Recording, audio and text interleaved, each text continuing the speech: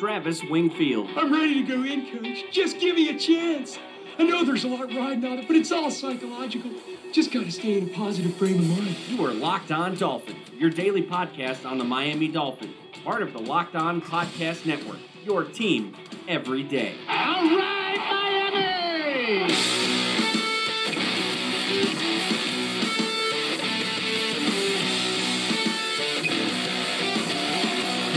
What's up, Dolphin fans, and welcome into the Wednesday, April the 11th edition of the Locked On Dolphins podcast. I am your host, Travis Wingfield, and I am here to bring you your daily dose of Miami Dolphins football. And on today's show, I give you the players I am most concerned about on the Dolphins roster heading into 2018. We recap the 2009 Dolphins draft class, and could adding Baker Mayfield make Ryan Tannehill a better player? All of that and much, much more. But first, I have to remind you guys, go ahead and subscribe to the podcast on Apple Podcasts. Leave us a rating.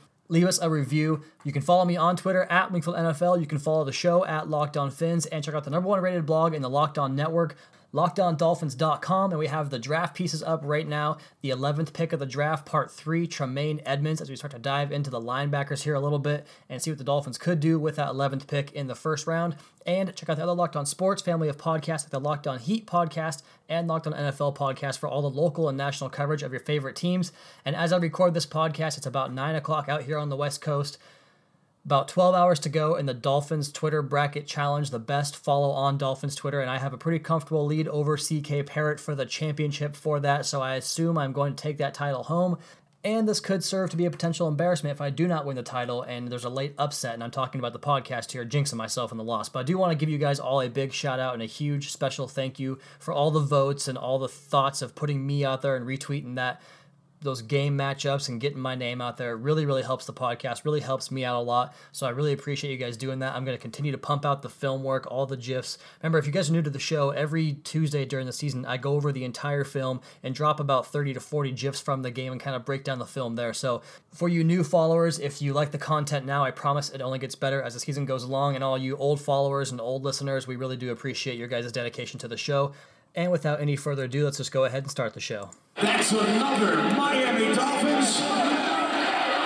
And one of the things I kept seeing get referenced about, I guess, my own popularity on Twitter, what it's become. As you guys know, I'm somewhat new to the Twitter game, and I have grown a pretty good following in a short amount of time.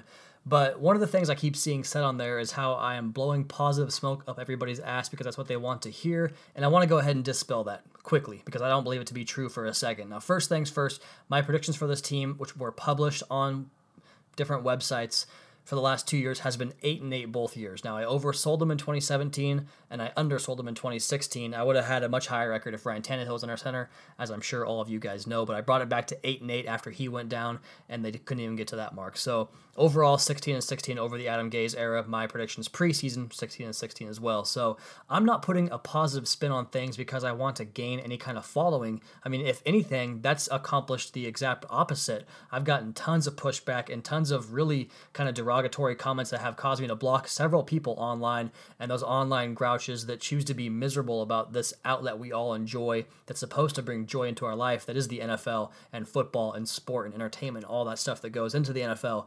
And I have plenty of concerns with this team. I truly believe that they have built this team in a way that can go ahead and contend not only in the AFC wildcard picture, but possibly the AFC East too, as the Patriots could possibly start to see themselves take a bit of a step back. But I do have lots of concerns and plenty of concerns that could really derail the seasons. I do admit there's a possibility this team does not click on all cylinders like I expect them to and get themselves back into double-digit wins in the win column. So some of the concerns I have, let's just go over them off the top right here. The first one is Laremy Tunsil. And the more I watch tape on 2017, I expected to see a better player from 2016 because tackle is his natural position, but he was better at guard. And as a rookie, despite the fact that the 2 games he played tackle in 2016 were 2 of his best games that year, but this year he regressed. He had a lot of penalties, a lot of pre-snap penalties. He couldn't get to the edge as fast as you would think someone with that good of footwork could get there, and he just got beat a lot. So he wasn't as dominant as you hope he would be, and the Dolphins got very lucky in him falling to them in the draft that year, but he's got to turn it on and become a better player. Up next, the entire tight end position, A.J. Derby, Marquise Gray, Thomas Duarte, that's not enough. Now, I know we're going to get more reinforcements in the draft, and I do actually like Marquise Gray as an H-back, a guy that can kind of do a little bit of things here, give you 15, 20 snaps a game. possibly run the ball on 4th and short, 3rd and short, possibly be a wham blocker that seals off the backside on those counter misdirection types of plays. We're going to have with Jay Ajayi so much, and hopefully Kenyon Drake going forward. But he's a role player. He's not a big-time starter. So there is a potential huge gap at that tight end spot. Up next, Jordan Phillips. And I like Jordan Phillips as a player. He has a lot of upside. He has a lot of flashes of pure dominance where he cannot be blocked. And I'm talking like Vita Vea against Washington State dominant, where he is causing 3 consecutive plays to be blown up on his own accord. But that's so inconsistent and so few and far between that I do have concerns about him. And the good news is he's in a contract year, so hopefully he kind of gets that motivation a little bit. But it's just the amount of snaps that appear to be taken off are always going to be a concern for me. Up next, obviously Andre Branch isn't going to be relied upon to be a heavy snap taker this year. But given what the staff has done with their decisions in the past, I worry about that a little bit. I worry they might play Andre Branch too much. I worry they let Andre Branch being on the roster cut into Charles Harris's snap count a little bit too much. I hope it's not the case, but I'm concerned about it. Up next, Kiko Alonso, and I think we all know the problem here. This guy just doesn't move in space very well. He can't cover deep down the field anymore. They have him doing those deep spot drops I've been talking about for 3 months now, where he is in a 10 to 12 yard landmark spot drop and trying to find guys in space, which is just so hard to do in the NFL with how fast it moves. And you're talking about a guy that just doesn't move that well to begin with. It's a tough challenge for him. And right now, he's probably the number 2 linebacker on the depth chart behind Raekwon McMillan. And Raekwon McMillan's a guy that is a rookie that has never played a snap in a regular season game before, coming off of an ACL injury. So possibly there's a potential I could see Kiko Alonso getting the number 1 job. So if that happens, I'm very concerned about it. I think the Dolphins will draft a linebacker relatively high, or at least at some point on the first 2 days. So I don't think it's going to stay that way, but I am concerned about Kiko Alonso because he is going to play in 2018. And speaking of linebackers, another guy I have concerns about, Stephon Anthony. And the reason I feel concerned about it is because the Dolphins traded a 5th-round draft pick for him, and that makes me think that you have to have a little bit of a plan for him going forward because you don't spend that type of resource on a guy that you just throw away. I mean, 5th-round draft picks can be used in packages to trade up. They can be used to acquire those late veterans that are kind of on the fringe of being cut on the edge of the salary cap there from other teams. Potential cap casualties, I suppose, was the phrase I was looking for.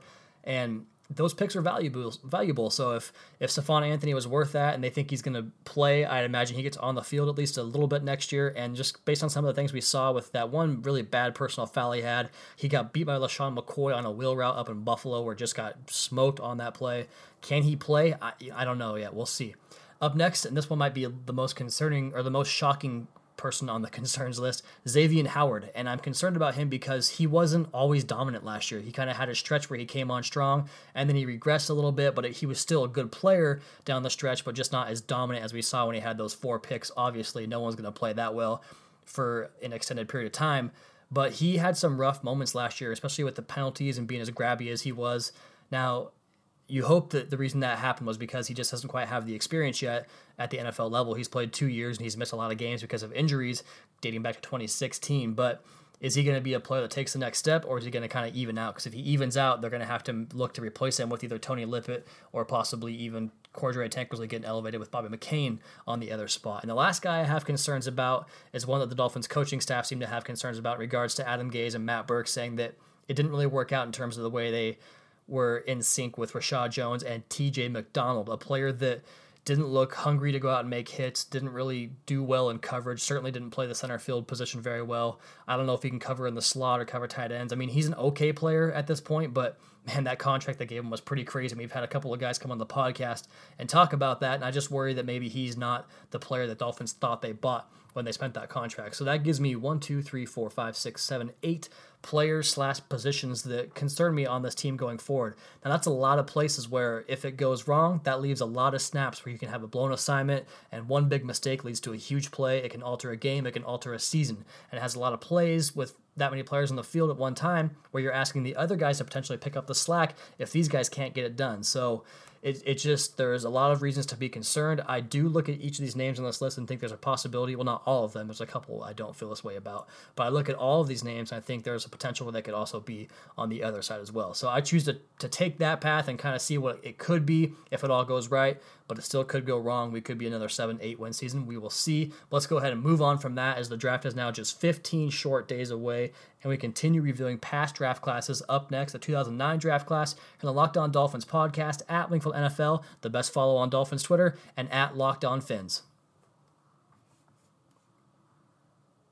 And as you listen to this podcast on a Wednesday, April the 11th, we are now 15 days, just a little more than 2 weeks away from the 2018 NFL Draft, the weekend that we all look forward to, which I recently learned is actually the second highest ratings program the NFL has outside of the playoffs, so outside of the Super Bowl, conference championship games, all that stuff. You guys get the idea. I didn't realize it was that popular. I mean, I knew it was popular, but I didn't realize it was that popular, bigger than regular season games for the NFL. So the Dolphins, they have this narrative about them being terrible in the second round of draft classes, not drafting well for a long time. And as we go over these draft classes, you're going to go back and say, yeah, that was the case a while ago. Recent ones have picked up and gotten better, but I think these past classes can kind of give you a better perspective on how some of these recent classes have been a lot better. You go back to yesterday's episode, the 2008 draft class was pretty pitiful, and they had the first pick in the draft at every round there that year. So, and not even to mention the fact that they won the division that year. So it just kind of goes to show that, not everything is as it seems all the time. Just give you an idea of some of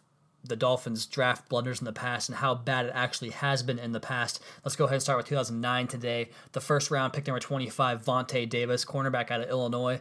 We famously know that he had to call grandma when they traded him for a second-round draft pick in 2012, I want to say, and he never made it back, and he was with Indianapolis for a couple of years and became a really good cornerback there, but has had injuries recently. I would say that draft pick did not work out for the Dolphins just because they had to move on, and I think it was more of a character issue. Now, if he had had those good years in Indianapolis and Miami, the draft pick would have been more than well worth it. In the second round, that's where they kind of fell apart. At pick 44, Pat White, we all know how that ended up and went down. He did not survive very long in the NFL, became a bust after 2 or 3 years and didn't play any more football. And then at pick 61, Sean Smith was a good player for the Dolphins, an adequate starter, and eventually kind of became a better than adequate starter, moved on to Kansas City and had better years there as well. So Dolphins get a couple of good cornerbacks in that draft class, don't work out here, go on elsewhere and work out at their new homes. In the third round, receiver out of USC, Patrick Turner. I was excited for this guy, but he just never amounted to anything at all. In the fourth round, pick 108, the best pick of that class in terms of hits production for the Miami Dolphins,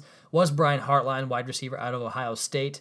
Now, I remember he had some big plays early in his career in those first 2 years, and then he started becoming more of a reliable, every down starter type of receiver that caught a lot of passes and had a couple of 1,000-yard seasons for the Miami Dolphins with Ryan Tannehill. So Brian Hartline, the best pick in that draft. In the fifth round, they go John Nalbone, the tight end out of Monmouth, and then Chris Clemens, 4 picks later at 165, the free safety out of Clemson. And Clemens was a, what's the word I want to use here, replacement level starter. He was okay for a while and gave the Dolphins just a bit of security on the back end, not a ball hawk or a playmaker or a big-time Pro Bowl type caliber player year in and year out, but just a guy that was steady for a long time. The Dolphins eventually tried to upgrade over him, but they had a hard time doing that. So Clemens kind of has a soft spot in my heart for that because he was a good player for a few years there for the Miami Dolphins. In the sixth round, offensive tackle Andrew Gardner out of Georgia Tech, and I want to say he spent a lot of time on that fringe practice squad range, didn't really make an impact in games for the Dolphins ever. In the seventh round, J.D. Folsom, inside linebacker out of Weber State. He never amounted to anything either. So this draft class, not really a whole lot to write home about. Brian Hartline is your best pick out of the class in terms of overall Dolphins production. Chris Clemens had some good years as well, but that's not going to get it done for you in terms of building a long-term winner. So the 2009 draft class overall, just about as bad as the 2008 draft class, probably even worse when you consider the fact that you didn't get a Kendall Langford out of it, or even a Jake Long for the 3 years that he was as dominant as he was. So 2008, 2009 draft class is not very good. No surprise as to why the Tony Sperano and Bill Parcells and Jeff Ireland era did not work out, as those couple of years in a row, their offseason acquisitions just did not quite work out for them. So that's 2009 class. We'll do more as the next couple of weeks goes on here. I'm not going to do them every day. We'll just kind of lead it up to 2017 and kind of review last year's draft class, even though I don't think you can put the jury out on that class just yet, but we'll go ahead and do it anyway. We have one last segment here on the Locked On Dolphins podcast talking about Baker Mayfield, Ryan Tannehill, and the quarterback position, as I sort of break my silence on Baker Mayfield and his potential to be a Miami Dolphin in 2018 here on the Locked On Dolphins podcast at Wingfield NFL, the best follow on Dolphins Twitter, and Locked On Fins. On the last segment here, I wanted to get into something I haven't talked about a whole lot, and I don't want to say I'm breaking the silence, but I kind of am in regards to Baker Mayfield, just because I never really thought the Dolphins had a chance to draft him. I still do believe the quarterbacks are going top 4, all 4 of them, if not top 5, and if not top 6. So I think the Dolphins, if they want to get a quarterback, they'd have to trade a lot and give a lot up. And I saw a tweet from my good buddy Josh Hoots today on Twitter talking about how the Dolphins could have an ideal situation if they drafted Baker Mayfield, because it might motivate Ryan Tannehill to play better and bring some real competition into the room. And I kind of thought about that, and it kind of went and coincided with something I talked about on the Rock Pile Report podcast, a Buffalo Bills podcast. They have me on today talking about quarterbacks, as they are both just clamoring for the opportunity to even draft a quarterback they feel good about, because they have had it a lot worse than the Dolphins have had in recent years with Ryan Tannehill. So we kind of talked about that weird area where there's a group of quarterbacks that aren't necessarily elite that are going to carry your team to victories. And the reason we brought that up was because I mentioned it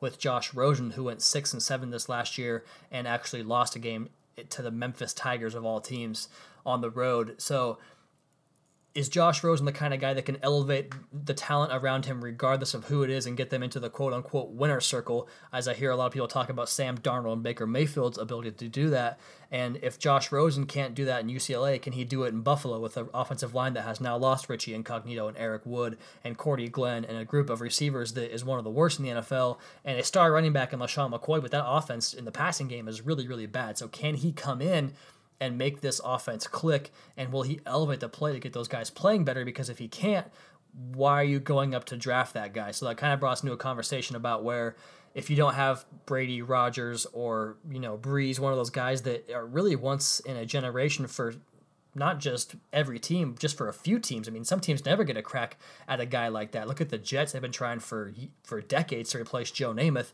and it quite hasn't happened for them yet. So you have to kind of take it into consideration that if you have a player like Tannehill, who I consistently argue is a top 10, top 12 quarterback, with him, you can do a hell of a lot worse.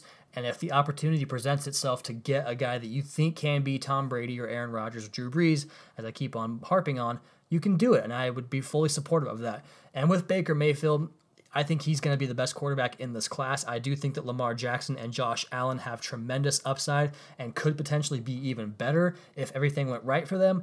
But I just think that Baker Mayfield is the safe bet in terms of being the best quarterback in this class, and I do think he will be. And just kind of to talk about what I like about his game, because I really haven't mentioned it a lot, because I'm typically on the defense talking about how Ryan Tannehill is this team's quarterback and how he deserves to be the team's quarterback. But in what Baker Mayfield can do, he is sharp pre-snap. He can quickly identify what the defense is going to do and put the offense in a position to attack the defense according to what they are going to do. So he's very sharp, very in tune with the offense, very in sync with his offense and his wide receivers, and very understanding of the game plan that his coach and he put together on Friday and Thursday nights before those games on Saturday. So he's very cerebrally sound, a good, solid approach to the game. His feet, his hips, everything on his body and his mechanics is in line, and it looks pretty. The way he can manipulate defenses with his feet by kind of altering his launch point. What I mean by that is you want to have your shoulders and your feet squared to each other when you're going to make a throw. And if you kind of whip your hips and flip them in a certain direction, that's going to move the defense, because they're going to follow your trajectory of your shoulders and your hips and where it's all aligned to, and chase the ball that way. So you can flip it and then flip back quickly and move the defense before they have a chance to readjust. You can snap the ball into a tight window, and he's a very accurate passer from all platforms. So he has the ability to do that both from inside and outside of the pocket. So I like Baker Mayfield a lot. I don't think his athleticism is going to allow him to create much during chaos in the NFL. Like when things get off script, he can do a little bit of that stuff, but I think it's going to be harder for him at the next level. He's not a threat to run. He's not going to outrun anybody for big rushing yardage totals, and he might make a couple of bad decisions here and there and have a tough time getting out of the way of heavy blitzes, but that's the case for a lot of quarterbacks. So I am very high on Baker Mayfield as a quarterback, but where do you fit him in with Ryan Tannehill on the roster if you're of the belief that I am, that Ryan Tannehill is a franchise quarterback for the next 7 to 8 years for this team? Where does Baker Mayfield make sense in this quarterback room? And it brings an interesting point to the surface when you talk about kind of what Ryan Tannehill has had or has done in his career when he's been up against adversity in his career. This is something I talked about with Josh Hoots. If you guys aren't familiar with him on Twitter, he is at Hoots. That's Houtz. Very good guy, very good follow. We talked about it a little bit on Twitter on Tuesday night as I record this, and talked about how when Ryan Tannehill had the two biggest moments of adversity in his career, I would say 2014 when Joe Philbin inexplicably put the message out there that he preferred Derek Carr over Ryan Tannehill, Mr. Derek 5 yards per pass Carr over Ryan Tannehill at the time, which is never a good way to support your starting quarterback. once he put that out there, Ryan Tannehill goes on a stretch of games where he has like a 30-yard rush every single game for 4 weeks in a row, where he has like 13 touchdowns and 2 picks and averages 280 yards per game. Just has a dominant stretch of games, and the Dolphins get back to their winning ways that season in that stretch after Tannehill plays a little bit fired up, starting with that game in Oakland against the Raiders, or I should say in London against the Raiders, as the Dolphins dominated that game, and Tannehill had a big day as well. So that stretch, he was dominant with adversity. And then you go forward to 2016, when the team was 1-4. He was struggling. That Tennessee Titans game had just happened where he got pummeled after a bad showing on primetime on Thursday night the week before in Cincinnati. So back-to-back bad games. Not a great start for Tannehill. He looks somewhat punch drunk after that game, and it looks like his career in Miami might be over. And then what happens? He goes on a very dominant stretch, wins 7 out of 8 games, has a passer rating over 100 for those 8 games, is dominant on third down, makes a bunch of big plays for the team, and just gets the Dolphins in the winner's circle over and over and over again. And that was in response to, facing a bit of adversity where he was not necessarily considered the starting quarterback long-term in Miami. So if they get a high-round draft pick at quarterback, and it could only benefit Ryan Tannehill from the sense that he might actually just play better, because he has played better in the past when he's had adversity. So that's definitely something to think about. But I do want to say, if they spend a high draft pick on a quarterback and Tannehill balls out, I don't want to hear a damn thing about trading Ryan Tannehill. If he plays well again and plays at a very high level, gets his team back to the playoffs, he's your quarterback. Just deal with it and quit trying to replace him. All right, guys, that's going to do it for today's podcast. Be sure to subscribe to the podcast on Apple Podcasts. Leave us a rating, leave us a review, and check out the other Locked On Sports family of podcasts for all the local and national coverage of your favorite teams. You can follow me on Twitter at LinkedIn NFL. You can follow the show at Locked On Fins, and follow our flagship show at Locked On NFL, both on Twitter and Facebook. And check out the number one rated blog in the Locked On Network, LockedOnDolphins.com. You guys have a great rest of your night. We'll talk to you tomorrow on the Locked On Dolphins podcast, your daily dose for Miami Dolphins football.